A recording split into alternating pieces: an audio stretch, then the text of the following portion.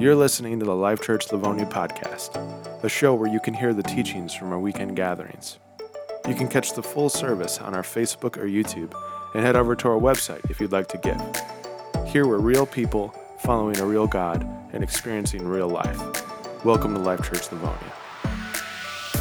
Welcome everybody, great to be here with you this morning. My name's Alex, I'm one of the pastors on staff here this morning at Life Church Livonia, and not just this morning really, I'm always a pastor on staff here.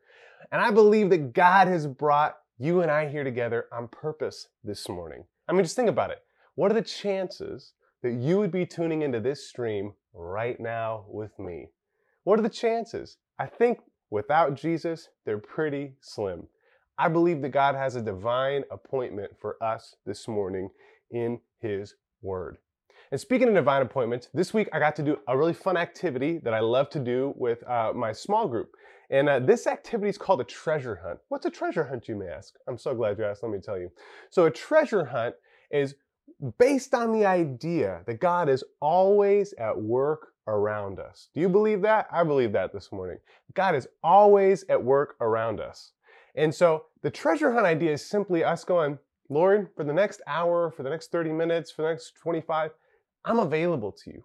Lord, I'm available to do whatever it is you want me to do, to pray for whoever you want me to pray for. Just pray, Lord, that you would show me who you want me to talk to and where you want me to go. And so we take 5 minutes and we write down just all the things that come to mind, and then we share those things. And as we shared those things at small group, someone wrote down downtown Plymouth, someone wrote down coffee shop, someone wrote down checker tiles, and someone wrote down fast food, someone wrote down red and black. It's okay, it sounds like there's a lot of these things in downtown Plymouth. Let's go and check that out. So small group goes to downtown Plymouth. And in my mind, just kind of the tiles, the fast food, the red and black was sticking. I thought, man, there's that Jimmy John's down there. Let's go just see if someone's in that Jimmy John's that we could meet. So we go in there and I'm kind of just like trying to feel it out, right? I'm like, okay, Lord, who do you want us to pray for here today? And so I buy a lemonade and I'm talking to my man, Gabe, little high schooler who's running the cash register. And I'm like, hey man, can we pray for you today? And he said, no, I'm good. All right, And then there were some girls with a PCA shirt on and I was like, oh, you went to PCA? And like, yeah, we did. I was like, oh, my siblings went there. We strike up a conversation and I go, hey, is there anything we can pray for you about today? And they're like, nah, we're good. And I'm like, oh, okay. And then right as I'm starting to feel like, this was a dud, in walks one of my friends from high school who's no longer following Jesus that I haven't seen in years. And last I knew, he was living on the other side of the country. And sure enough, I'm like, bro, what are you doing here? And he's like, dude, I just came in to get a glass of water from Jimmy John's because we were walking around downtown Plymouth. We just got back from Phoenix, Arizona. And I was like, bro, what are the chances? Like, what are you doing here? So we're going around praying for people. And he's like, He's not super into it, which is okay.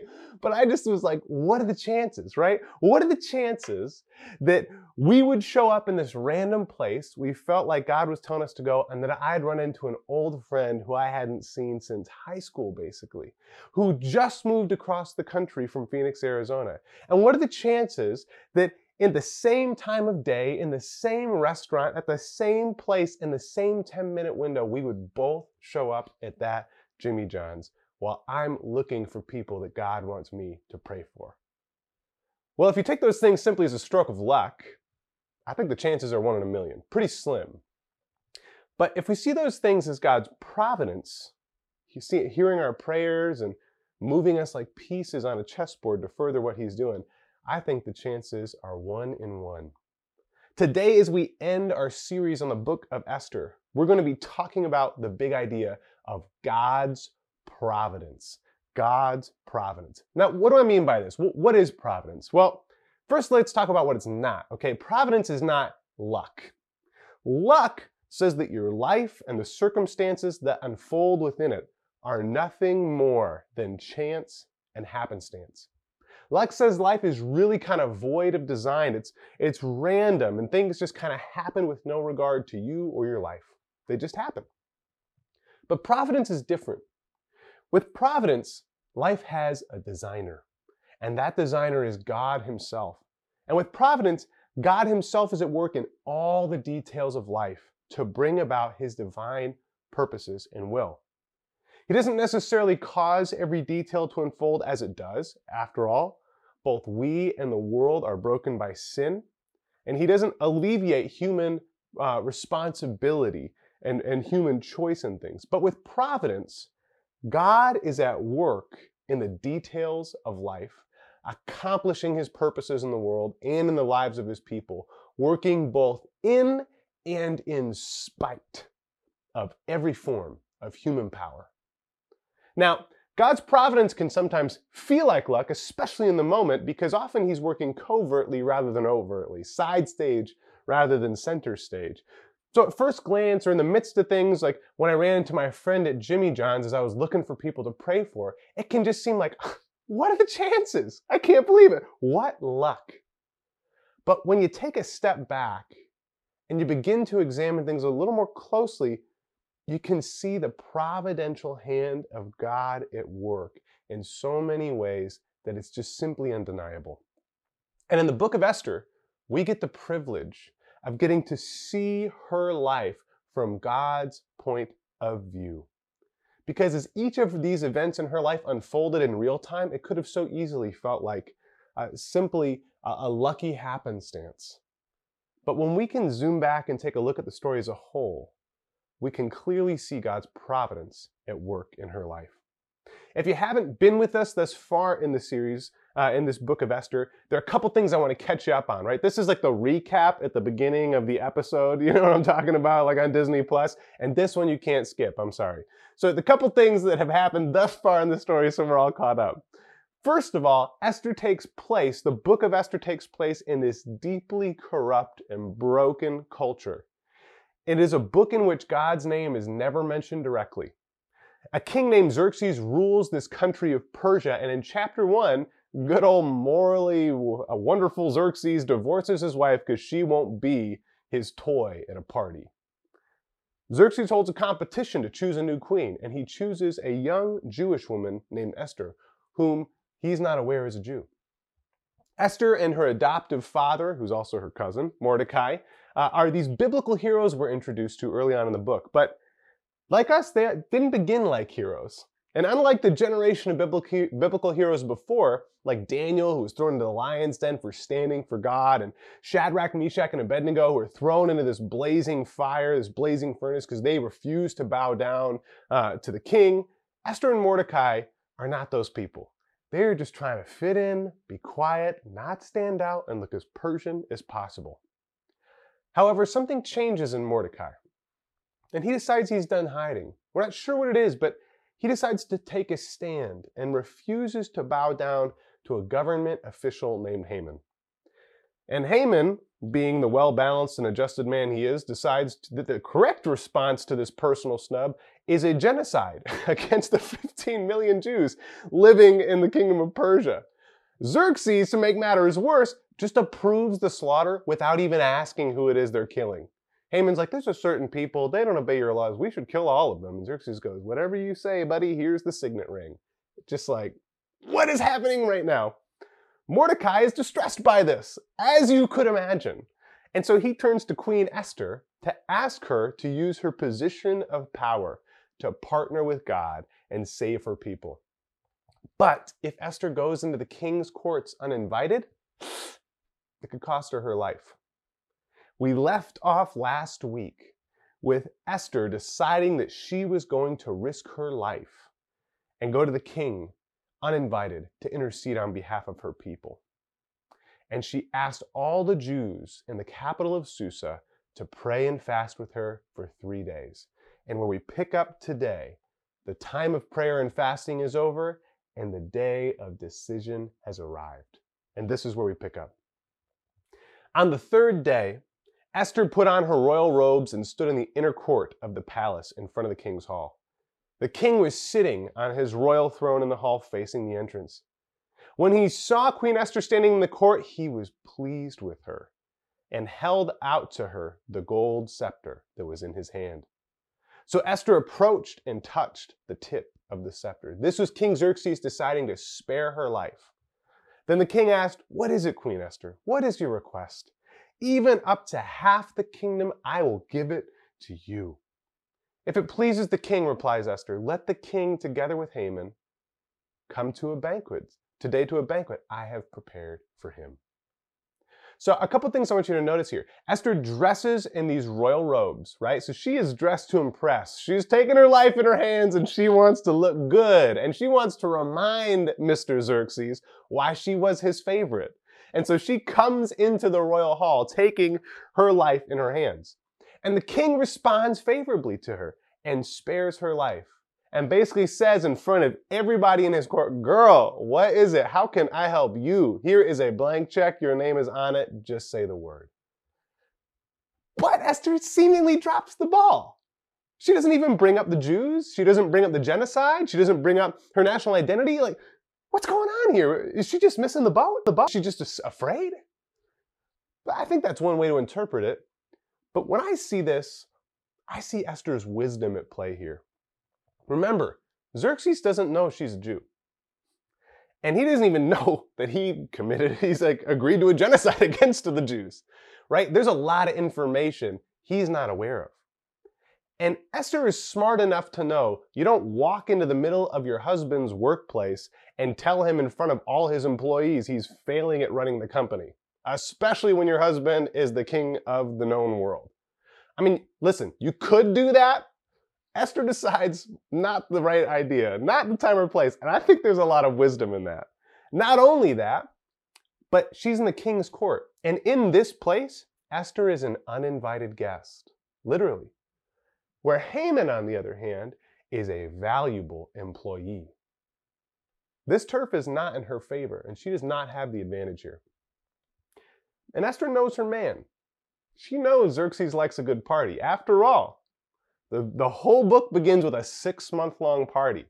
And so, instead of asking for this favor from Xerxes, revealing how little he knows about the situation going on in front of everybody, she says, hey, I want to do something for you. Why don't you come to my place later?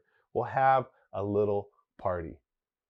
And it's going to be at her home where she indeed has the home court advantage.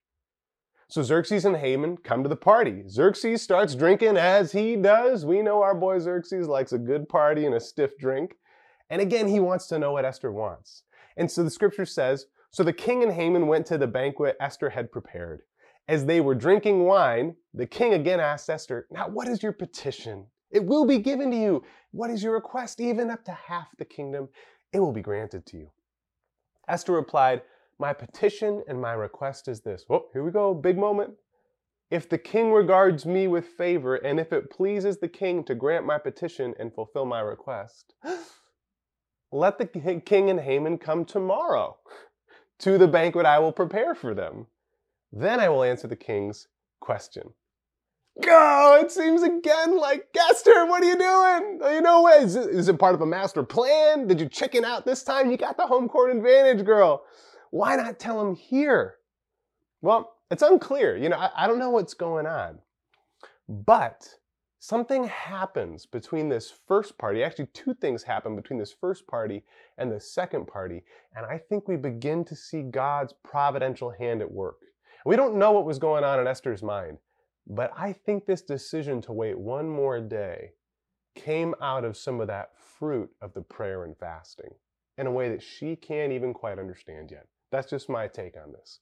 The first thing that happens in between the two parties is Haman has another run-in with his old boy Mordecai and things escalate. Here's what happens. Haman went out that day happy and in high spirits.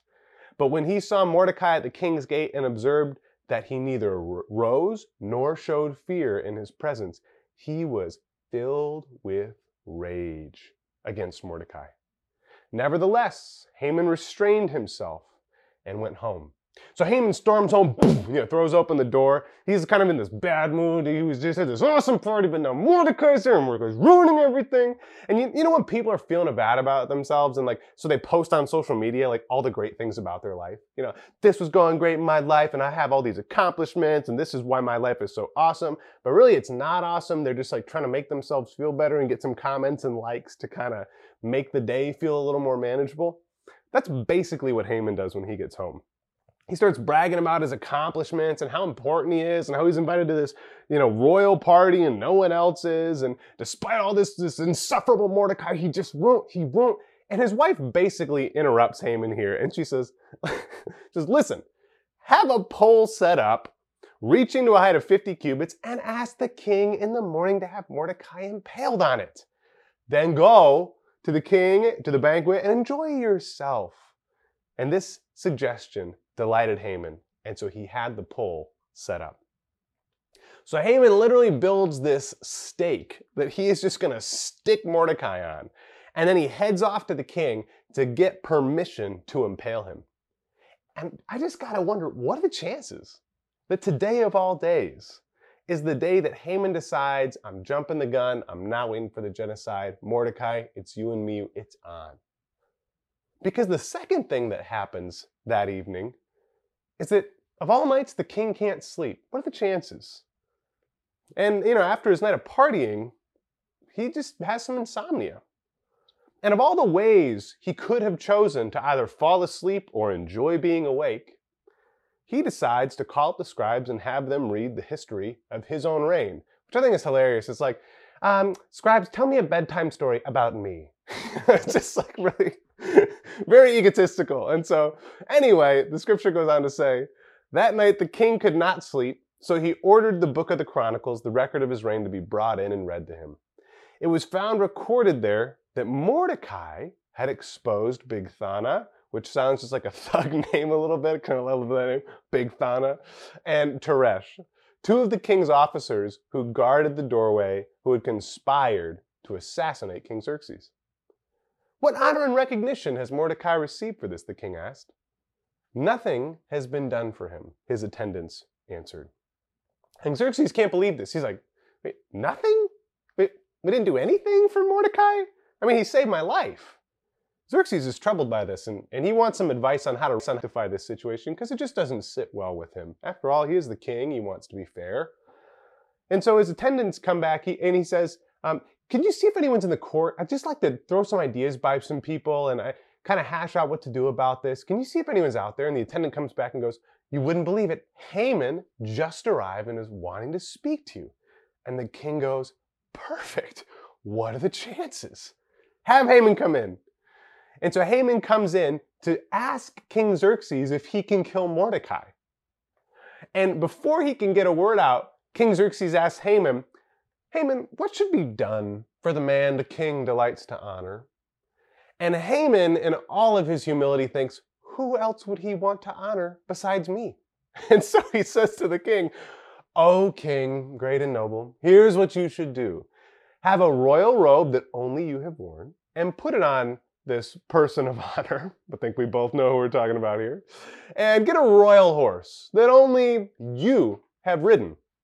And then send someone with this person on your royal horse with your royal robe and have them shout throughout the city of Susa, this is what is done for the man the king delights to honor.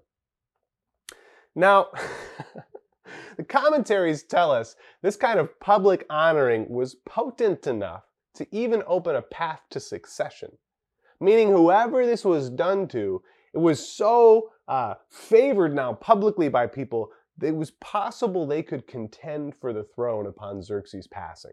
This was a big deal. And King Xerxes loves this idea. And he says, Haman, great idea. I love this. I want you to make sure all this happens just as you said for a gentleman in my court, a guy named Mordecai. Have you met? I can just imagine the blood draining from Haman's face and maybe filling his ears. I just love the scripture doesn't say what the conversation was, but I just love the idea of Haman kind of like trudging up to Mordecai and just like having to explain what has to happen now.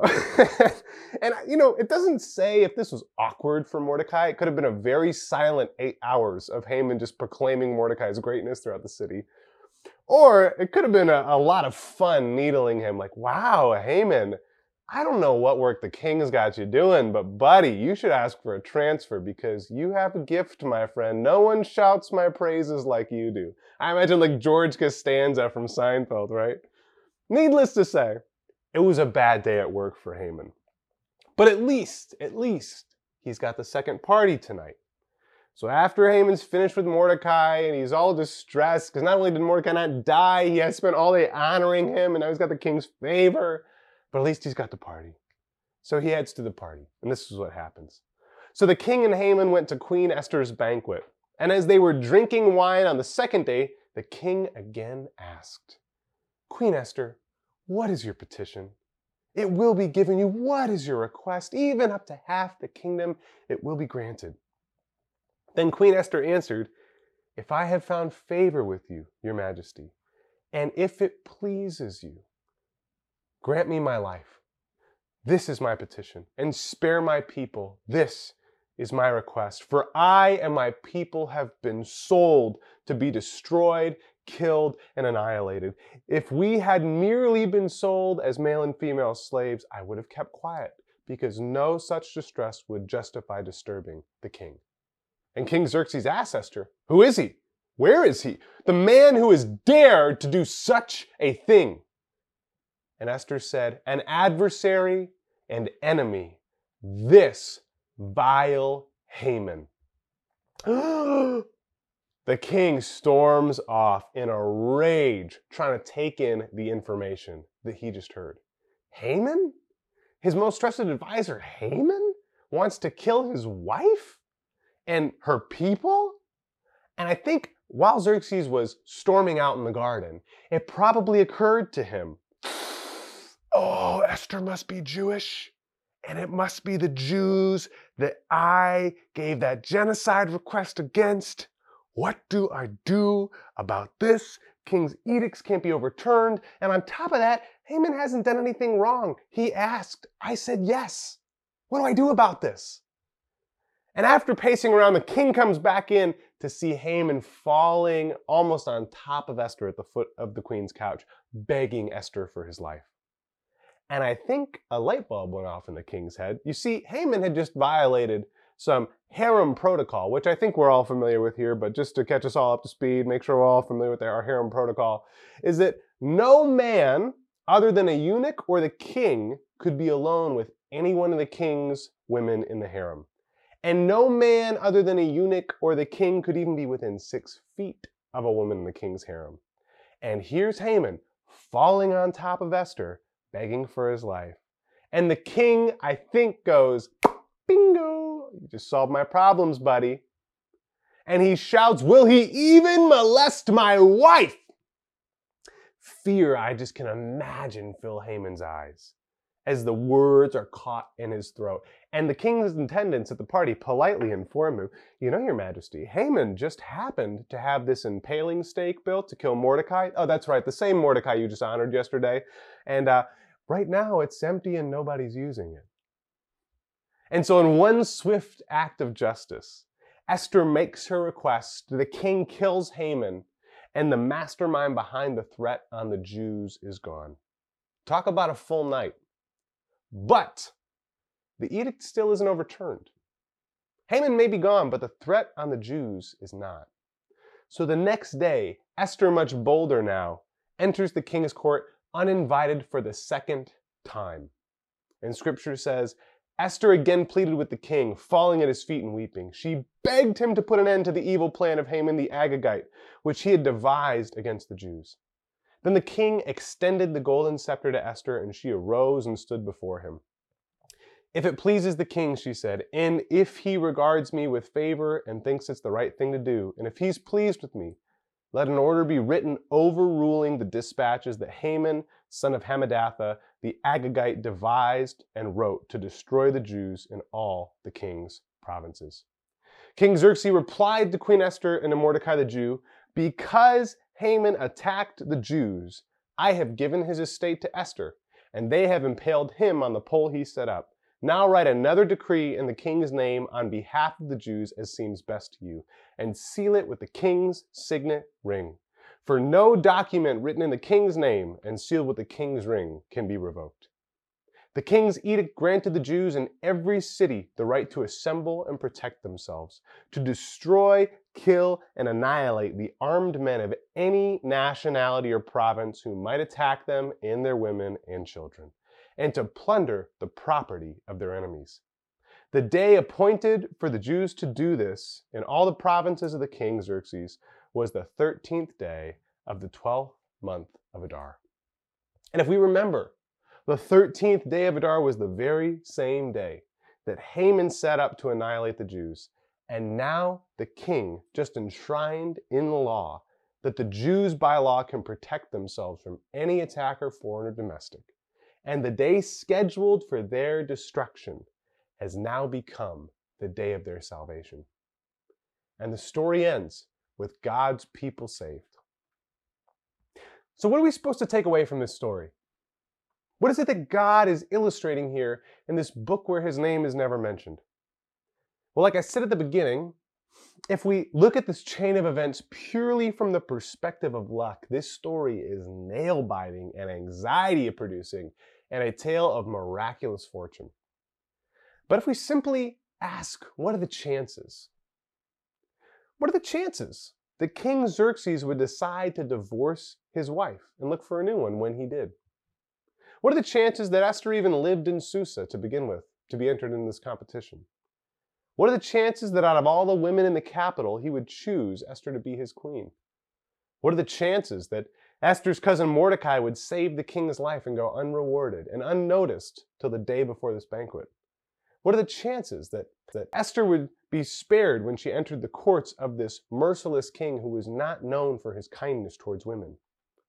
What are the chances that Esther would choose to wait an extra day to make her request, allowing these other events to be set in place? What are the chances that in that extra day, Xerxes would be reminded that a Jew named Mordecai saved his life, and that Haman would set up this impaling pole to kill the same Jew? What are the chances that when the queen reveals the plot, this man would take his wife's side over his most trusted advisor, which is the opposite of what happens in chapter 1 of the story? What are the chances that in a few years, King Xerxes' son would fund the rebuilding of Jerusalem through Ezra and Nehemiah and its temple with the same government resources Haman was going to use to wipe out the Jews? What are the chances? When we take a step back and look at Esther's life and the events of it, we begin to see this is not a story of luck, but a story of God's providence at work. We see that God was at work even in the smallest moments, orchestrating the day-to-day details of innumerable lives over the course of time so as to accomplish his purposes. 3 generations before this, when the Jews were exiled, there was a prophet named Jeremiah that God spoke to the Jews for. And God told them that when their exile was done, that he was going to bring them back to Jerusalem, because he said, "For I know the plans I have for you, declares the Lord. Plans to prosper you and not to harm you, plans to give you hope and a future." The story of Esther is the story of God providentially guiding the events of human lives and circumstances to accomplish his will and keep his promises, to show his love and protection to his people, even while they're in exile in punishment over their sin. Even when the odds seemed impossible, even when it looked like death and defeat were inevitable, even when they thought they were going to lose everything, God was at work behind the scenes and was powerful enough to lead every single event in human history towards a good, whole, right, and great conclusion. He is strong enough to bring good out of evil, to bring hope out of hopelessness, to bring life out of death. In the book of Esther, we see God faithfully at work in the lives of his people then. And friends, I want you to hear, he is still faithfully at work today. No matter what you may be facing right now as you listen to this sermon, if you are one of God's people, God is quietly and faithfully at work, even in the most difficult circumstances of your life, to bring reversal and redemption to bear upon them. As Max Lucado says, no condition is too dark, no situation too difficult, no problem is so severe that God can't intervene, overturn, and reverse those course of events. Romans 8:28 says, "And we know that in all things, God works for the good of those who love him, who have been called according to his purpose. Friends, God is at work for good in all things. He isn't necessarily the author of all things, nor does he approve of how all things go. But he is at work for good in the details of all things. For who? Romans tells us for the good of those who love him. So if you are a follower of Jesus this morning, this is good news. Because if you're living your life in a relationship with God, then God's promise to be at work for the good in your life applies to every detail of your life. God is at work in your job. God is at work in the direction of your career. God is at work in your struggling marriage. God is at work in your school. God is at work in the life of your wayward child. God is at work in your friendships. God is at work in your failing health. God is at work in your financial struggles. God is at work in your search for a spouse. God is at work in your struggles with fertility. God is at work in the loss of your loved ones. Whatever the details of your life may be, if you are living in relationship with God, he is working providentially for your good. And when we hold to the reality of God's providence, it gives us a firm peace and an unshakable hope that says, in the words of Corey Asbury, the story isn't over if the story isn't good. Because we trust that no matter how broken our culture, how evil our systems, how sinful our rulers, how downcast the weak, that God is at work, in and in spite every form of human power, to bring his kingdom of heaven to earth and to renew all things. And when we ask ourselves, but I know the circumstances of my life, how can that be possible? I just want to remind you, what is impossible for us is possible with God.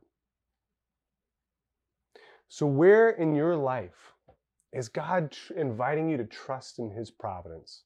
To trust that in every detail he is working for your good? Where is he inviting you to believe that in all things he's working for your good, even though you don't see it yet? And maybe this morning you don't know Jesus and you don't follow him as Lord, and that promise doesn't apply to you yet. I want you to know that promise is open to you. That when Jesus died on the cross, he died for all sin for all time. And when we say, Lord, I believe in you and I will follow you with my life, when we live in this way of Jesus in relationship with God and we surrender our sins to him on the cross, all of his promises are available to us. And the promise for him to be at work in every detail of your life is available to you. All you have to do is say yes. And so whether you're a follower of Jesus and you are struggling to see where God is providentially at work, or maybe you're just struggling in life in general and you don't know how any good could come out of this, or maybe you're somebody who is yet to follow Jesus, and you can feel the Holy Spirit pushing on your heart right now, bringing situations to mind, and you can even maybe feel the heat and love of God inviting you in to his good for your life.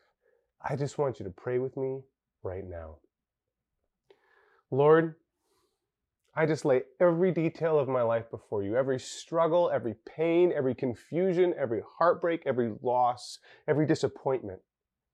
And Lord, I just trust that in the cross you have taken all evil and all sin and you have put it to death. And that, Lord, when you rose from the dead, you opened the door to a new way of life and you authored the end of the story. And Lord, that end is good. And I just believe right now and trust that you are leading all the details of my life and our time in human history towards your good and right end. Lord, I believe that the story isn't over if the story isn't good. And I just surrender all of my fears, all of my doubts, all of my stresses, and I surrender my very self to you, Lord. I pray that as I trust in your providence, you would create in me an unshakable peace and a firm and steadfast hope that allow me to live in the midst of the chaos of the world in faith in you. Lord, I give myself to you now, And I just ask, Father, that you would show me today that you are working for my good in all things. In the name of Jesus, amen.